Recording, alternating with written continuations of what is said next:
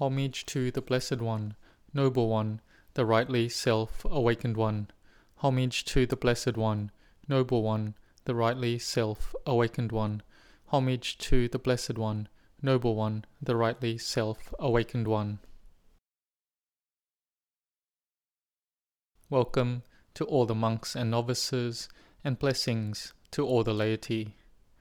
We come to practice Dhamma, to cultivate our minds to be brighter, because a well-trained mind will naturally bring one happiness. When we train our minds to have metta, loving kindness, and karuna, compassion, the mind is able to contemplate, and then it believes in the law of karma, the intentional actions of body, speech, and mind. When we practice like this, our minds will be refreshed and energized, and a mind that has metta and karuna is very important. Whether one receives physical harm through speech or mental harm, and whether to one's knowledge or from behind one's back, we will still always do things with a mind of metta and karuna. This is one of the qualities for us to have people love us. At work, people will love us because our hearts are imbued with metta and karuna. We will have subordinates and have a good following. So the mind is a very important spiritual energy. When we come to give alms and make merit, we should make our minds be happy and bright, because if this mind has greed, has anger, has delusion, then this is a fire that will burn up the mind, and this will have an effect on our body as well. Each time anger arises, our body will have problems arise. There is a fire that scorches our cells. Building goodness is to restore the state of the dull, dry mind to be fresh and brighter. This is like the rain that has fallen in the rainy season. It makes the trees be green and lush. But if the rain does not come down, like in the dry season, then there is wilting and dryness. It's not worth seeing at all. And there will be a water shortage too. But if there is enough rain, the ground will be moistened, and water will be stored up to be available all year round. And if our minds have peace, then it will have the power to develop it into wisdom, to learn and to fight against the obstacles that come to the mind. When our minds have a solid refuge in the Buddha, Dhamma, and Sangha, then our minds will have a lot of strength. But normally, this mind is very weak and fragile, or the mind is like a newly born child. It can't crawl. It can't crawl forward or back. It cannot yet look after itself. When our mind contacts all the sense objects that enter the mind, the forms, sounds, smells, tastes, the bodily contact, and the thoughts and mental impressions in the mind, then the mind is swayed. It sways according to the sounds of praise and blame. It sways with all the moods and emotions. When this is the case, then our mind is like an orphan. The mind has no refuge. This is the mind that does not have the Buddha, Dhamma, Sangha. And if it gets worse than this, when the heart is lacking metta and karuna, then one's thinking, actions, speech may be wrong. There are disruptions to oneself and disruptions to society arising. Therefore, training the mind to have metta and karuna, and to forgive people with whom we have anger and ill will towards, is very difficult to practice. During one of the Buddha's past lives, when he was born as a Chatan elephant king, he practiced compassion to the utmost. Devadatta, who was a hunter, disguised himself and hid in the dwelling of the elephant king, and then shot the Bodhisattva elephant king with a poisoned arrow. If the elephant king wanted to harm the hunter Devadatta, then he could do so without difficulty. But the elephant king had metta and karuna, and he was also building parami, spiritual perfections. He saw that this hunter was disguised as a monk and dressed wearing the robes, and this was what the Elephant King highly respected. So he did not hurt the hunter Devadatta, who had a cruel mind, who wanted to kill him to bring his tusks to give to a princess of a certain city. The Buddha used his trunk to help the hunter Devadatta to saw off his own tusks. But he said to Devadatta that to disguise yourself like this, that you are no samana monk, and doing this is not appropriate. And then he fell down, saddened, and died. Here the Buddha had metta and karuna, and had no hate and no vengeance. His mind had been developed to the highest. There was forgiveness. And when anger arises, each person has ill will and animosity, and they think and proliferate in this way, whether a lot or a little. But when we have mindfulness, we can restrain these thoughts and proliferations.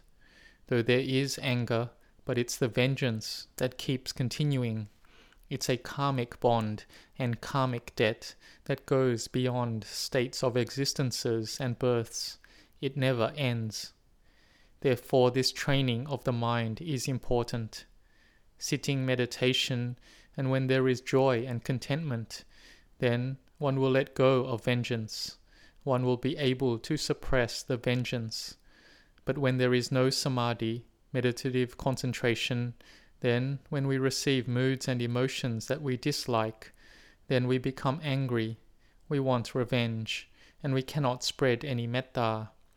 When we see people we do not like, we can't give them any metta, and our minds are hot. It is like this, but it's not beyond our effort and ability to overcome this. We must try to do it and practice with it seriously. This anger and vengeance can be reduced through Dhamma practice, and ultimately we will be able to remove the root of vengeance. And there are many reasons that make us angry or vengeful, and these come down to our sense of me and mine. When we have me and mine, then they are criticizing me, they are malicious towards me, they are not good towards me, they speak badly to me. Whatever it is, it's all taken as a self. When we see that there is this me and mine, we see there is this clinging to it, and that tanha, craving, is the cause of clinging, and then clinging causes craving. They are causes that affect each other. It is like this. And when we listen to this, it seems easy. But if it happened to us, such as in the past it was our partner and we had separated already, but one day they come to give us extreme suffering, to the point we are almost unable to survive, then would we be able to maintain our minds? Would we be able to maintain our hearts? And circumstances like this are not easy to deal with at all. The one who has been abused and harmed, they will have anger arise, and there must be a feeling of wanting revenge. But what is it that can change their mind? Let's learn about one woman who was abused by her former partner. How did she change her mind? Let us watch together.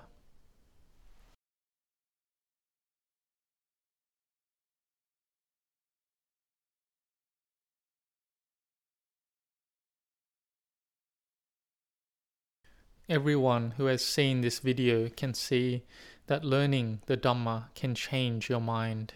From being full of anger, it can subside. The vengeance that was full 100% can gradually fade away. We think that it is a karmic debt that has been made in the past, and we wish not to see the other again, so that we will not create karma like this again. Because we are the owners of our karma, we receive the results of our karma, are followed by our karma, we abide supported by our karma. Whatever karma we do, for good or for ill, of that we will receive the results. This is a chant. If it happens to us, then we have to contemplate it a great deal. We have to make our minds be able to give it up. At the minimum, we can make our anger and vengeance reduce. like the Venerable Arahants who were going to spread the Buddha Sasana, and Venerable Sariputta asked them, "If you go to that city and no one knows you, and if they scold you, what will you do?" The Venerable Arahant monk answered that, "If they cursed us, then that's better than them hitting us. And what if they hit you, what will you do? If they hit us, then it's better than them taking our life. And what if they do take your life? If they take our life, then that's the nature of the khandhas, the aggregates. They have arising, persisting, then ceasing."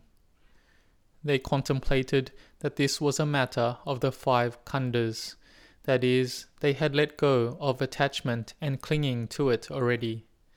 Then Venerable Sariputta, the right-hand chief disciple of the Buddha, said, "Okay, you can go spread Dhamma to your hometown." This is someone with the highest Dhamma. But we that still have anger and vengeance need to train and cultivate, following the Lord Buddha and his teachings, following the noble disciples of the Buddha. One day our anger and our vengeance will diminish. We will be able to believe in the law of karma deeply. And this is the Dhamma that looks after those who practice the Dhamma. It does not let one fall to a place of discomfort, to fall to an evil path, to fall to a place of difficulties. May you grow in blessings.